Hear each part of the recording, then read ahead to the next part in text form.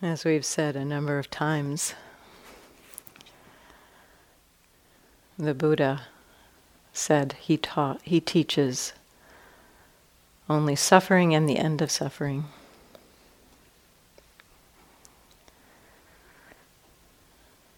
We spent a lot of time talking about the suffering part, exploring how to work with it, how to open to it, how to meet it, how to understand it, really, the First Noble Truth, foundational teachings of the Buddha. He encouraged us to understand suffering. And tonight I'd like to look at the other side a little bit, the possibility of the end of suffering. In the context of the Four Noble Truths, the truth of suffering, the truth of the origin of suffering, the truth of the ending of suffering, and the truth of the path, the way leading to the ending of suffering. I sometimes think of the first two Noble Truths, the first and second Noble Truths, as being a description of our usual lives, how we get caught in the cycle of wanting and suffering. There's the truth of the origin of suffering, the cause, the craving, the wanting, and the suffering itself. In some ways we can look at the second Noble Truth being the conditions for the first Noble Truth.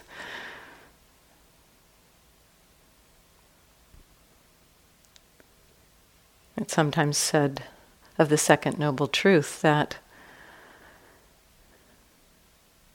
the arising of craving is the arising of suffering. And so that's the condition. That's the condition for suffering to arise. And so we see this dependency or this conditionality between these two truths. And these two truths is talking about the dependent origination, which we explored a little bit last week, as a description of this cycle of wanting and suffering and how it perpetuates itself. In a way, these first two Noble Truths just toggle back and forth, indicating this cycle. The third and fourth Noble Truths are a description of the possibility for ending this cycle.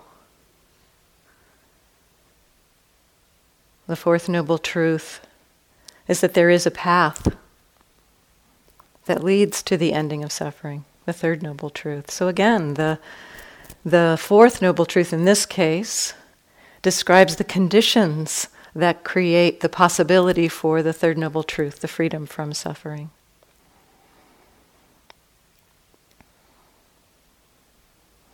We cultivate the path and it creates the conditions for freedom.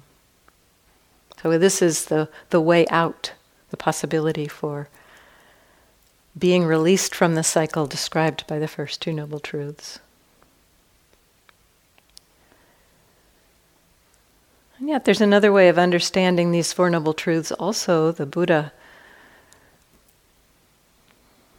associated actions with each of these truths, turning them into practices really, instead of being descriptions of the conditions of our life and descriptions of how that pattern can change. They become actions, things that we explore directly. As I said a few minutes ago, the action associated with the First Noble Truth is to understand suffering. Understand in the way that we've been practicing for these last weeks and months. Exploring the experience, not thinking about it, not trying to figure out why it's happening in our usual way of thinking back about, well, I did this and that person did that and then this is what happened. But more, what is the experience? What is the experience of frustration, of anger, of pride, of greed, of confusion? That's the understanding the Buddha enjoined us to undertake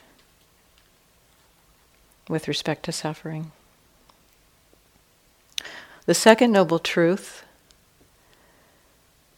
the action associated with the second Noble Truth is abandoning the cause of suffering, abandoning the arising of suffering, abandoning the craving that leads to the arising of suffering.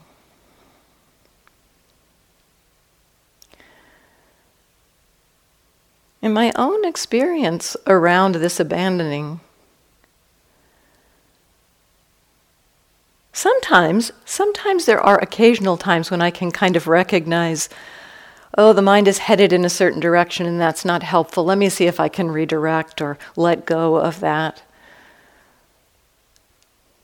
direction, that inclination, that movement.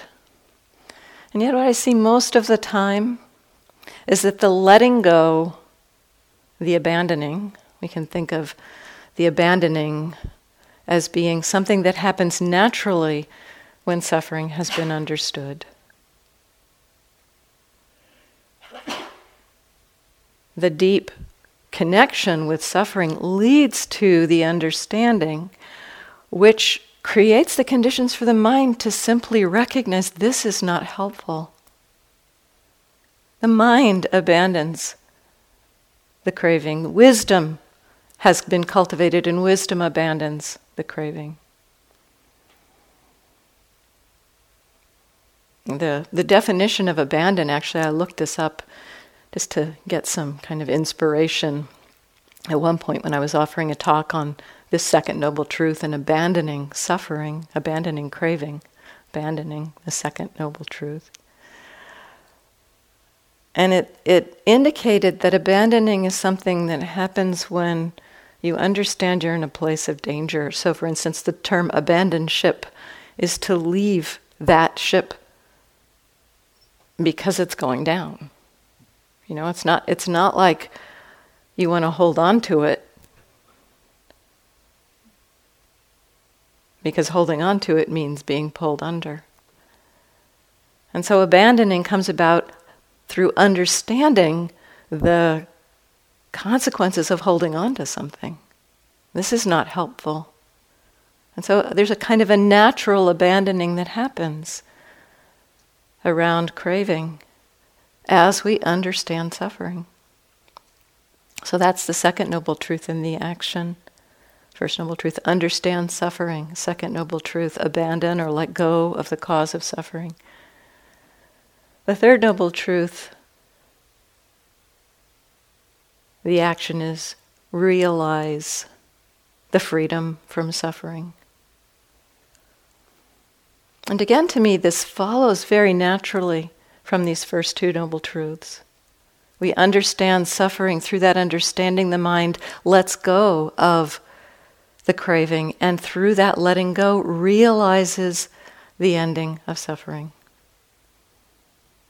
So in some ways, I feel like the Buddha laid out a path of practice for us in associating these actions with the noble truths and pointing out that most of our work is in the understanding of suffering, which is done through cultivating the fourth noble truth, the path, the Eightfold Path leading to the end of suffering. We can think of the Eightfold Path as being those tools: wise view, wise intention, wise speech, wise action, wise livelihood, wise effort, wise mindfulness, wise concentration, are the tools that allow us to understand suffering.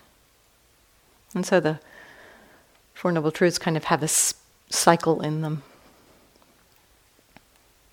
We cultivate the fourth noble truth in order to understand suffering, leading to the release, leading to the letting go of craving, leading to the realization of release.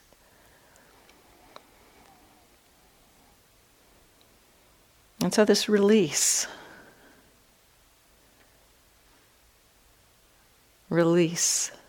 Nibbana, the term in Pali for this ending of suffering. The Pali term, I understand, means something like to cool or to go out.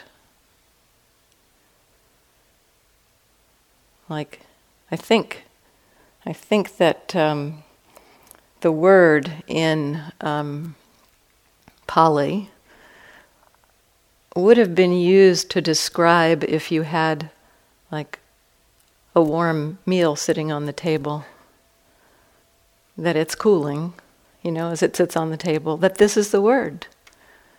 It's Nibbana-ing. So it's a kind of everyday word in Pali. And yet we create these exalted words for it, enlightenment. And so it's a cooling, it's a release. Primarily, it's described in the suttas by what it is not. It's non-clinging. The ending of craving. The absence of greed, aversion, delusion. It's not described in terms of what we get, what we attain, what we accumulate. It's not described by what kind of person we become. There are some, in terms of the things that we do, there are some descriptions of a person who is free, but largely these descriptions, again, are in terms of what they don't do. They are not killing. They are not stealing. They are not holding on to things. They are not craving. And so the description of someone who's enlightened is a description of someone who has let go.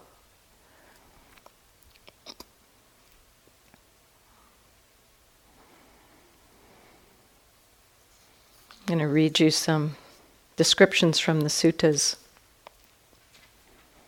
about this. These are not from one sutta, but I kind of like the way these flowed together, so I'll read it as if it's one.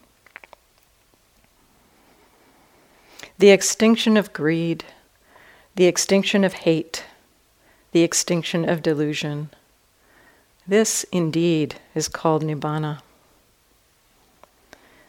Enraptured with lust, enraged with anger, blinded by delusion, overwhelmed, with mind ensnared, one aims at one's own ruin, at the ruin of others, at the ruin of both, and experiences mental pain and grief.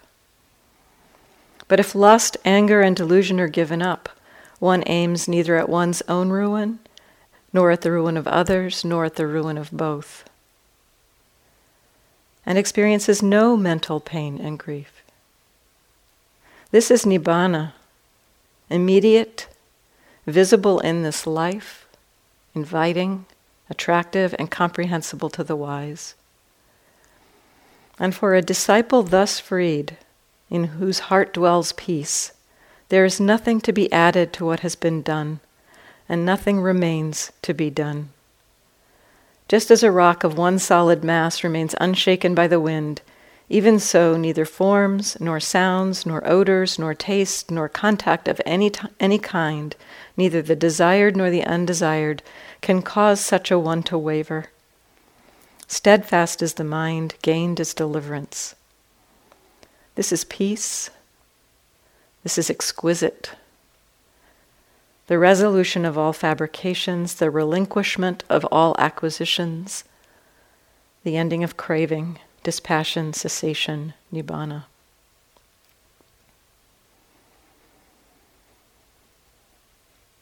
The Buddha does offer also some similes for Nibbana. And some of these give a little bit of the flavor of some of it is more in this direction of what's been released, what's been let go of, that it is a letting go and not a having of something. But these similes can give the flavor too of the other side of how Nibbana is described. Not as nothing, but as the great happiness. Mahasukha, sometimes Nibbana is called the great happiness. And so here are some similes. from the Samyutta Nikaya. I'm just going to read the similes. It comes together almost like a poem to read the similes. The unfashioned, the end, the effluentless, the true, the beyond, the subtle, the very hard to see, the ageless, permanence, the undecaying, the featureless, non-differentiation, peace, the deathless, the exquisite, bliss, solace, the exhaustion of craving, the wonderful, the marvelous, the secure, security, Nibbana,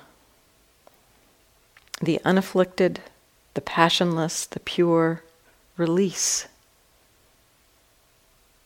non-attachment, the island, shelter, harbor, refuge, the ultimate.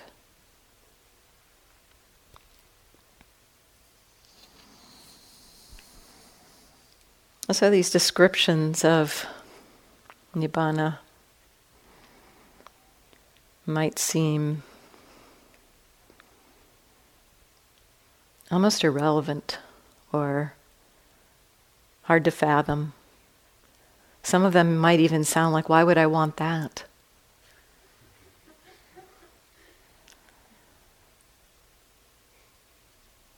I'd like to point back to two things that inspire me personally, inspire me in what I read earlier. This is Nibbana, immediate, visible in this life. So this possibility of freedom, and his description earlier in that, experiences no mental pain and grief. Again, this description, the description of the absence of greed, aversion, delusion, to me brings in maybe just the flavor of the possibility I can envision walking around in my life, potentially, not motivated by greed, aversion, and delusion. Having watched it a lot in my mind, see how it functions, seen little tastes of greed, aversion, and delusion ending, I can envision the possibility that this kind of freedom is visible in this very life. Visible in this life where I am driving a car and using a cell phone and talking to people and buying groceries. This possibility of freedom in this very life. And the description of no mental pain and grief, again, this is, to me, inspiring that possibility. It's not that this description of Nibbana says you'll be removed from the world. It leaves open the possibility for so many different expressions of what it means. This is something I love about this.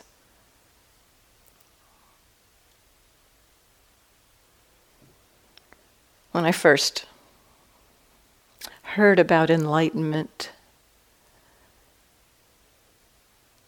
I thought it must be some big kablooey thing, some major mind-altering thing, and not connected really. I envisioned it as something transcendent, not something in this life, in this world. And so this inspires me, this possibility, this description of the possibility of it's visible in this life. freedom from greed, freedom from aversion, freedom from delusion. I like keeping it simple in that way.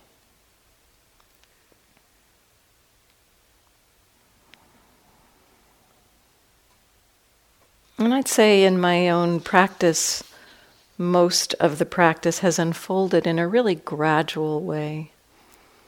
Little tastes, little shifts, small releases. There have been a few larger aha moments. But the Buddha describes the path largely as a gradual path, a gradual awakening. We may have sudden moments in there that reveal something, or the mind shifts kind of quickly, or sees something in a moment really differently, and it's a kind of a breakthrough moment, or a sense that something has been revealed that was not seen before. We have some of those. And some of those are described in the suttas of, the Buddha giving a Dharma talk and somebody becoming enlightened. I think Greg mentioned that the other day. But those poems that he read, the poems of the nuns, and a lot of the other descriptions in the suttas are, they're kind of like, I've been practicing for 25 years. And I'm doing everything the teacher tells me. And yet still the mind is caught.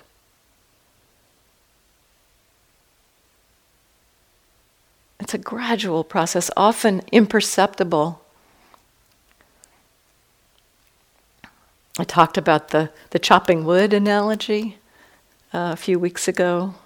That, for chopping wood, we may not see the fibers of the wood weakening, but at some point there's a kind of a dramatic breaking of the wood. Well, the Buddha gives a more gentle analogy, actually. He talks about a rotting rope. He says, envisioning a shipwreck, he says, the rope, the rigging of the ship lies on the beach. And every day, the sun, the sand, the wind, the water, the waves wash over the beach, wear down the fibers of the rope.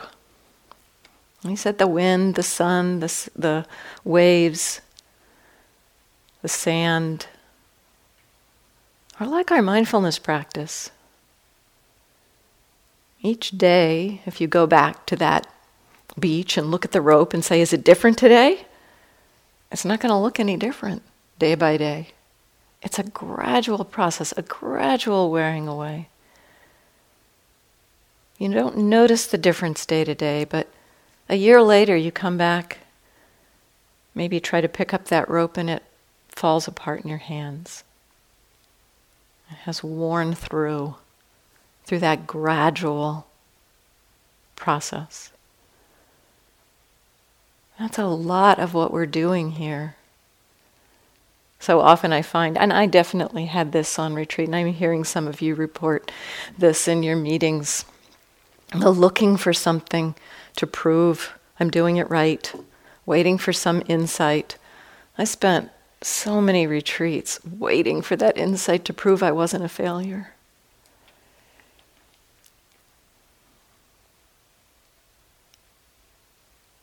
And at this point I understand it's just every moment of practice is just wearing away at the greed, aversion, and delusion. And I don't know when a release will happen. I don't have control over that. We don't have a say over when insight happens. But the process of the wearing away, the commitment to wise effort, wise mindfulness, wise concentration, leads to the conditions for that release.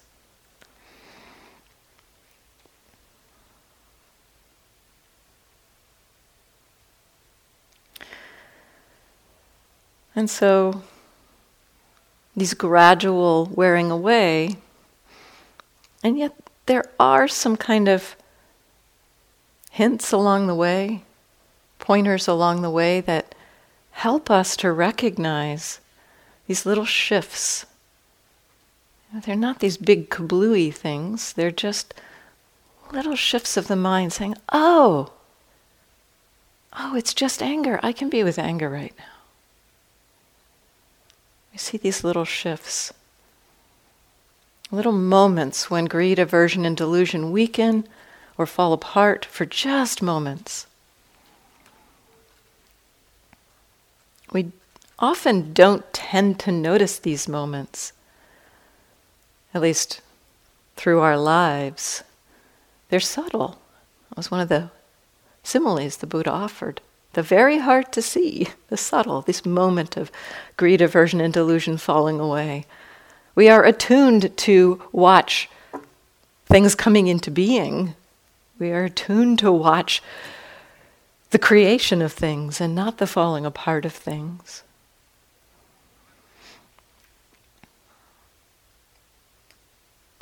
Buddhadasa wrote in a little pamphlet called Nibbana for Everyone. He wanted to make Nibbana accessible to the people in his village. So he started just talking about Nibbana. He said, anyone can see if states of greed, aversion, and delusion were with us all day and all night, every second without ceasing, living beings must either die or become insane. Let us consider that we survive because there are moments when the fires of greed, aversion, and delusion are not burning. And so, part of our training here in understanding the suffering is to begin to recognize these small moments, these little shifts. They're a pointer for us. They give us a taste, a tiny taste of that possibility of freedom in this very life. Maybe the flavor of no mental pain or grief.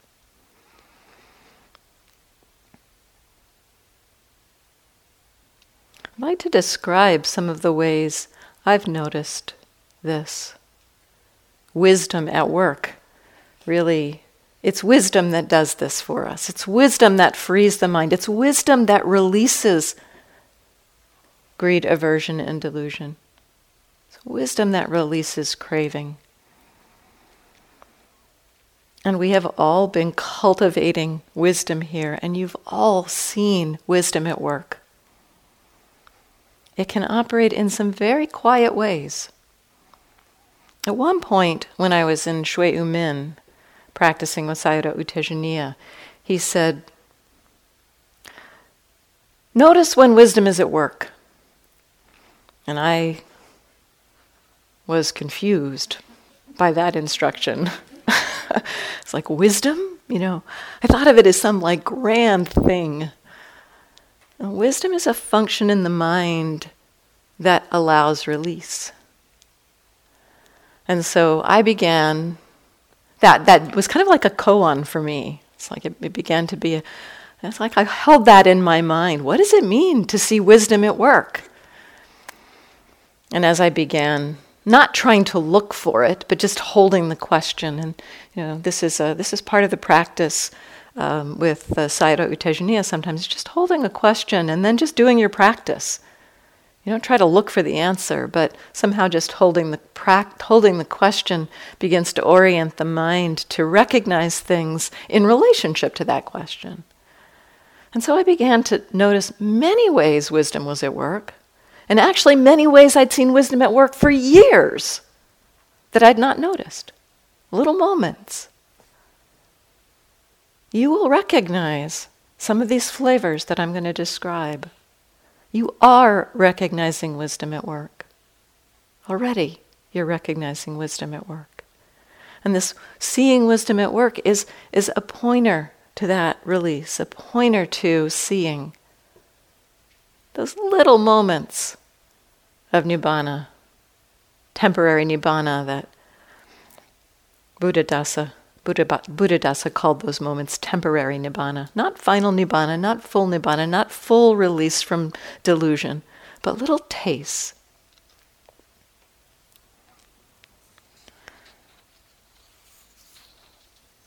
So the first one one of the first ones that we begin to see is just the recognition that we can meet some experience, like frustration or confusion. Oh, this is just confusion. Just recognizing something as something that's arising in the moment. The pattern might continue, but the mind can know it. This is a huge difference. This is the way wisdom's working here is it's kind of, instead of being our minds being caught into the state, believing the state in a way. There's a separation, a little bit of a separation in understanding. An independence, sometimes the term independent abiding is used in the Satipatthana Sutta. One abides independently. I think of it's that mindfulness can be independent of whatever it is mindful of. So our minds take a step back and are freed from being hooked by a pattern and can just watch the pattern. I think of this kind of wisdom as being akin to putting a car into neutral. If a car's going 60 miles an hour down the freeway,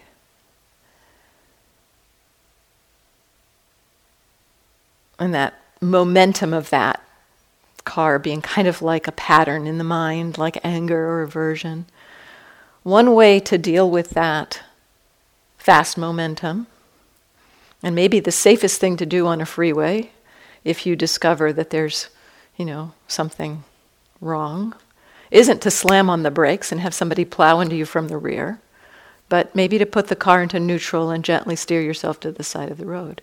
You put the car into neutral, and the car will come to a stop because you're no longer fueling it.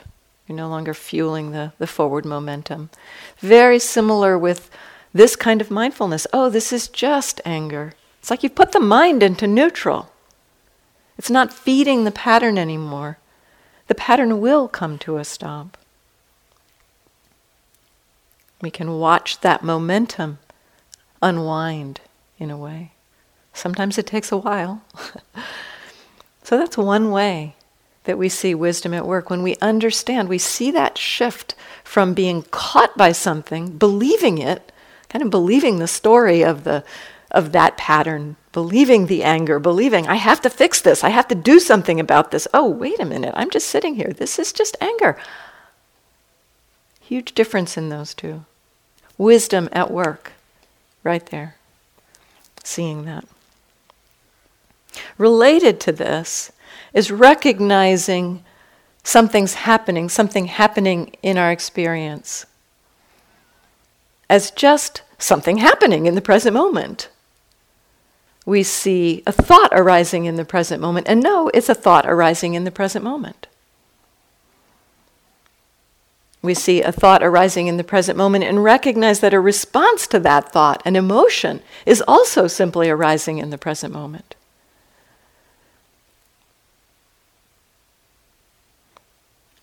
We might begin through this kind of recognition to begin to see, for instance, if we're having a reaction, we see somebody, we notice seeing, and then we see a reaction to that person. We may be able to see that reaction is related to something else that's arising in the present moment. A thought, a view, a belief in our minds. And seeing this at work. Recognizing that, well, the reaction has arisen, but understanding that it's not based in reality. It's based in a belief. It's based in an idea. So again, seeing just what's happening in the moment. as something. A thought is just a thought that's happening in the present moment. We see past and future not as past and future, but as a thought arising in the present moment about something that happened in the past, or a thought about the present moment about something that might or might not happen in the future. So we see this, we see experience. Seeing experience as something that's happening in the present moment. Wisdom is present to support us seeing that. And that wisdom being present often creates a sense of release, relaxation around a reaction, for instance. If we see that a reaction is simply something arising in the present moment and doesn't have, in this case, it's like on retreat, sometimes we see somebody and we've got some story about them in our minds. The reaction, often, I've had whole, relationships unfold in my mind.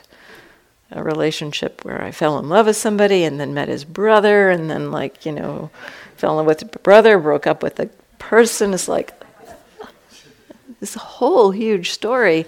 My relationship to that person, I had never spoken to that person.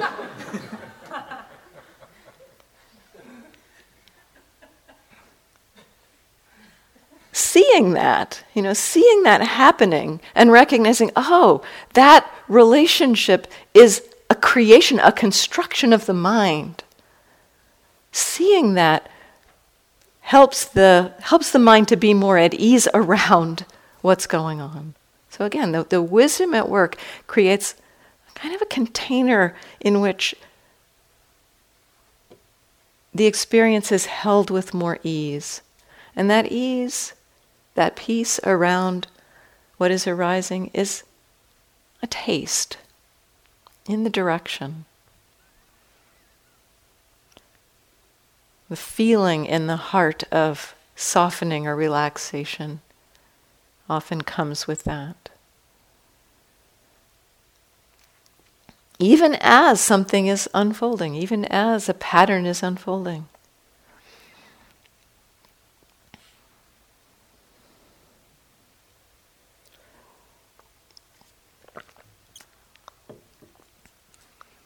Sometimes we witness or see the kind of conditioned nature of experience.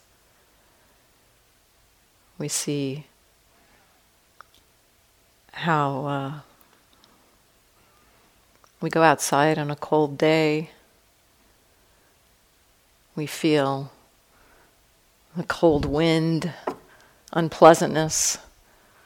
Our mind creates the image of sitting inside with a warm cup of tea. And then, it's time to go get a cup of tea. We see the conditioned nature of this unfolding. We see how one thing conditions another, and how the sense of self kind of picks up on some part of this process. In this case, picks up on the, being inside having a cup of tea, that sounds nice. We become that, and then follow through on it, take birth into it.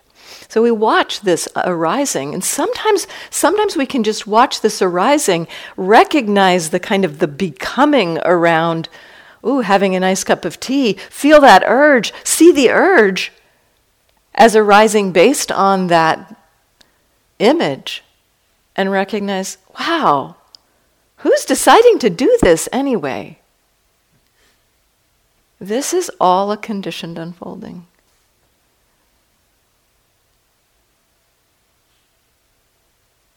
So we see that, again, wisdom sees the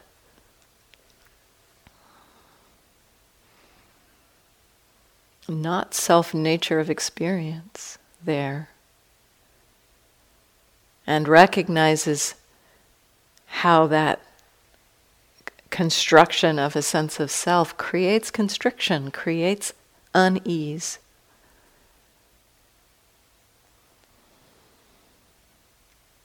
So we begin to see our experience as a process. We begin to notice when we attribute an I to that process. And we do this with insights too. Something happens, something unfolds, and oh, I did that. I figured that out.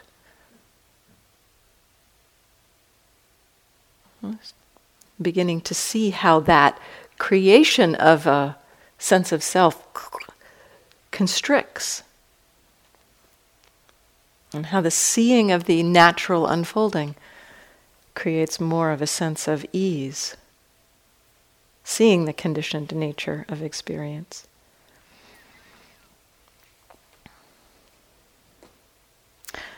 Sometimes this wisdom at work, the release of something, happens in a more dramatic way. A quick release of some defilement, of some pattern of reactivity upon being seen. We may see it arising. We may see the very beginnings of something putting itself together, and in the seeing of it, it like just vanishes. I remember the first time this happened to me, where I recognized it, but I thought I'd done something wrong. I was in the welcome room. There was a yoga room at that point. I was in that room doing some stretching, and it was between the two halves of a 3-month course. I was feeling abandoned by my Part 1 teachers, and was feeling pretty sorry for myself, and feeling, a lot of loneliness and sadness and loss and grief and those kinds of things. And I was watching them, I was noticing them, I was kind of bringing compassion to them, I was practicing with these feelings. And at some point, I got a little more curious. It's like I was hanging out with it with the compassion, and the mind, and I think in retrospect, so like I said, I noticed that I'd seen wisdom a lot in retrospect as I began to understand what it looks like to see wisdom at work. In retrospect, I see that what happened was that wisdom kind of got more interested in the emotion itself. It's like, I wonder what this loneliness actually is. And it vanished. It wasn't like the car went into neutral. It was like the car disappeared. And I was very confused. It's like I had the belief, actually, that I was not very good at looking at emotions. And I had the belief somehow that I don't know, I made it go away because I repressed it, or I don't know, something. And I went and talked to my new teacher, who was Carol Wilson, and reported this to her. And I said, I described it, and I said, I think I led in by saying, I don't know how to observe emotions. I don't know how to watch emotions, because this is what happened. When I turned to look at it, it was gone. So help me learn how to watch emotion. She said, did it feel like there was anything lingering there? I said, no, it just felt like it was gone. She said, trust your experience. I was like, wow, trust my experience. So that kind of quick disappearance of something on really, that the mindfulness just kind of comes close sometimes. Sometimes we have that quick disappearance. Now we can make the mistake of thinking, this happens a lot. Once we've had those kind of experiences, they're kind of like mind-blowing at times. Those quick, rapid disappearance of a defilement. We might believe that it means when it doesn't disappear, when I turn my mindfulness to it, that I'm doing it wrong. We might believe that. But in my experience, sometimes the conditions are there for there to be a quick disappearance, and sometimes they're not. Sometimes our practice is putting the car into neutral. It's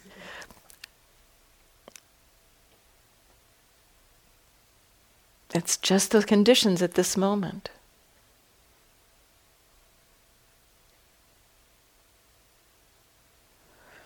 But that too, that quick disappearance of a defilement in that way. The mind is seeing something and releasing. It's just releasing something it was holding on to.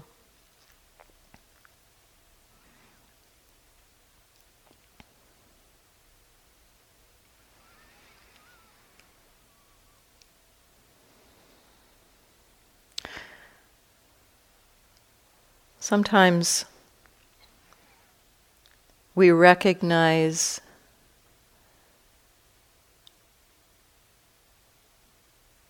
wisdom at work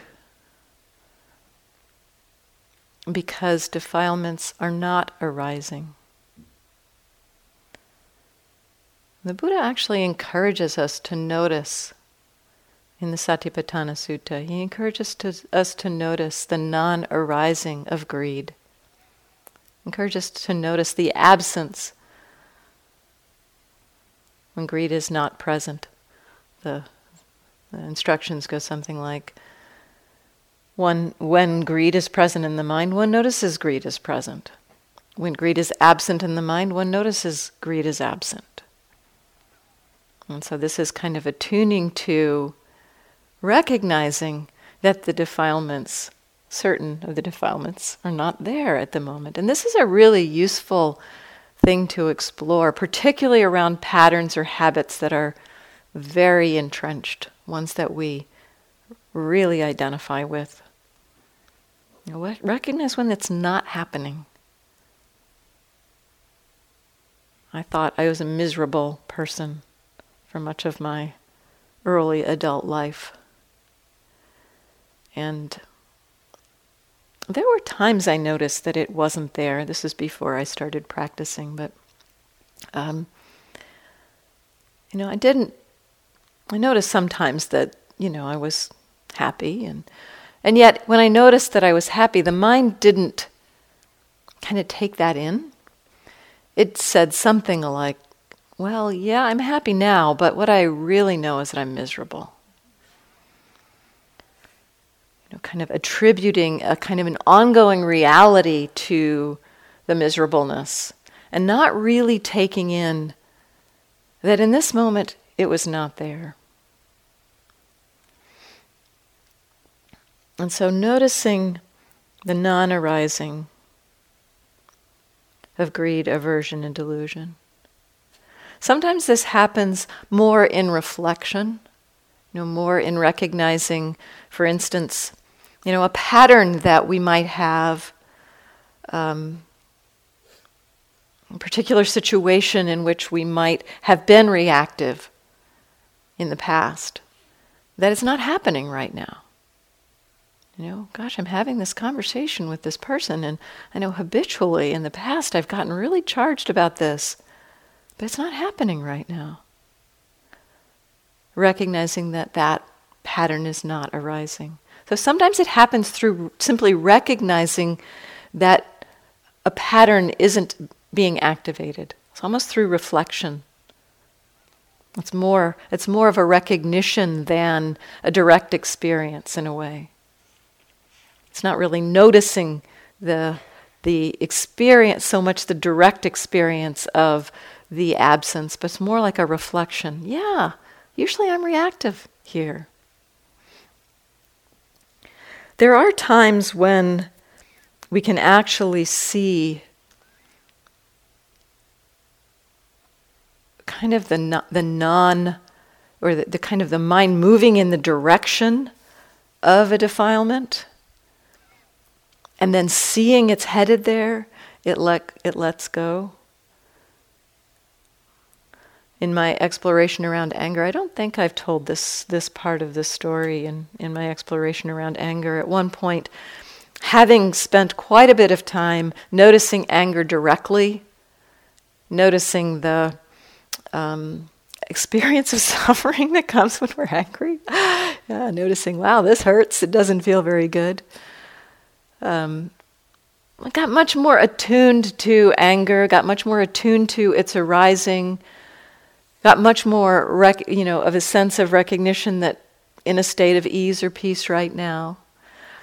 And then at one point I was this was several months into my practice. So this insight actually happened. It was one of the pivotal insights of my whole meditation, my entire practice, this moment. It really, I would say it's the moment that I knew, I'm going to do this forever. I'm going to do this as long as I live.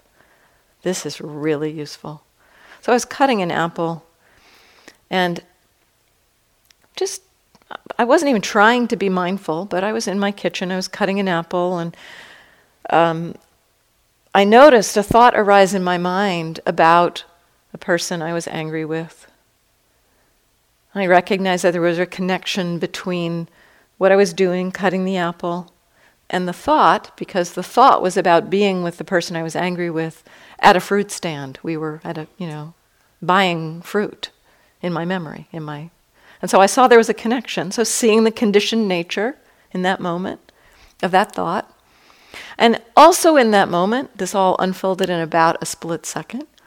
Also in that moment, I saw the mind kind of reaching out like, oh yeah, let's get angry at that person. Feeling the mind kind of headed in that direction, but knowing in that moment that I wasn't angry at that moment. I could see it was like the intention for anger. The mind headed there. Seeing that, the mind seeing that intention, and knowing where it was headed, which was suffering, the mind let it go. It was kind of like it would be if you reached out to touch a pot on the stove without a pot holder, and your body just recoils from the heat. It's just the mind said, not going to do that. It just let go of itself. This was wisdom at work. Wisdom letting go of seeing, boy, the mind's heading towards suffering. That doesn't make any sense. That kind of thing happens occasionally, when we are witnessing our experience. It was a profound moment for me, though it certainly was not the end of my anger. I will tell you that. It was not the end of years of looking at anger. But it gave me the sense of confidence of the power of the practice. And the possibility for freedom, for wisdom, to release. Actually, I stood there in the kitchen with my knife in my hand, waiting to get angry. Because I hadn't had this person arise in my mind without anger arising. Within a few moments, it hadn't arisen. And in that moment, after a few more moments, something else arose, which was awe for the practice. Awe of the power of witnessing to free the mind.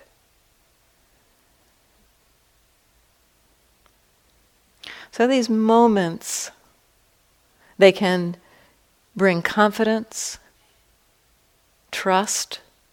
They help point us. They help us to recognize that we're on the path.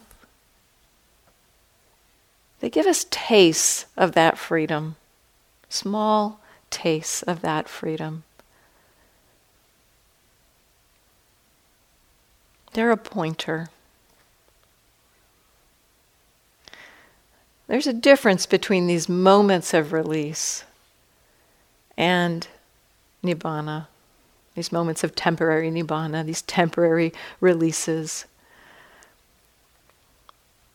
They probably still contain some layers of delusion. It's like we've broken through certain layers of delusion, freed the mind from certain layers of delusion, but deeper layers. I mean, in that moment of witnessing the non-arising of anger, I was still there. I was still,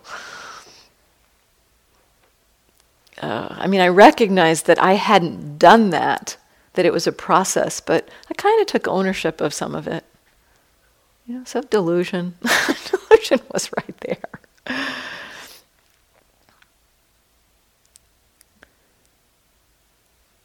And also, these small moments of freedom, we have to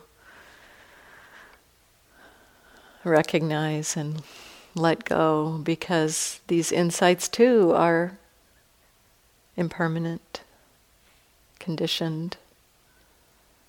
As I said, I spent years watching anger after that moment. That one insight allowed me to see the possibility and gave me the confidence and the courage to keep witnessing it, keep watching it. And sometimes when we move into some of these states of wisdom or insight, when the mind has moments of clarity or even slightly longer times where the mind is in a place of really just settling back and watching experience arise and pass away, and some of you have described this, it's like it just seems so obvious. How can I not see this? And yet, it's not that obvious. Because it doesn't take much for delusion to come back, for delusion to obscure what seemed so obvious. And yet, we now have a new perspective from which to see our experience. We can recognize, in this way, we can begin to recognize delusion at work. Because seeing it gone, knowing the sense of something different, a different way of being, when our old patterns and habits come back, kind of a veil or a filter in front of our experience, something blocking us, obscuring our sense of knowing that clearly, we know that obscuration is there now. We can begin to recognize, oh yeah, that's delusion at work. That's anger at work. Coming back to some of those other ways I mentioned wisdom can work. We can remind ourselves, yes, this is just a thought. This is just frustration.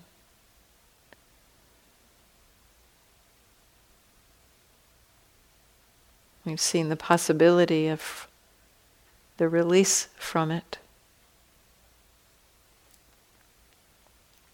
The release from our filters, our distortions. We can more clearly know when they're working. They can't. It's like before we saw it fall away, those distortions, it's like we don't know them. They're so close to our minds that it's like the air we breathe, we don't really notice it's there. Or the fish swimming in water, not being aware of the water. It's like it's always there, so how can we know what it means to not be there? When we have those moments of freedom, we get a taste of what it's like for them not to be there, and then can much more easily recognize them at work. And so this practice has this spiral-like nature. We get little tastes, sometimes slightly bigger tastes of freedom. It's not a mistake. It's not like you failed when delusion comes back. It's the momentum of our habits, our patterns. And yet, we can now see them more clearly. And so we just continue. Let's sit for a moment.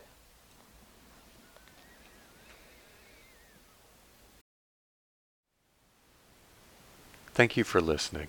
To learn how you can support the teachers and Dharma Seed, please visit dharmaseed.org/donate.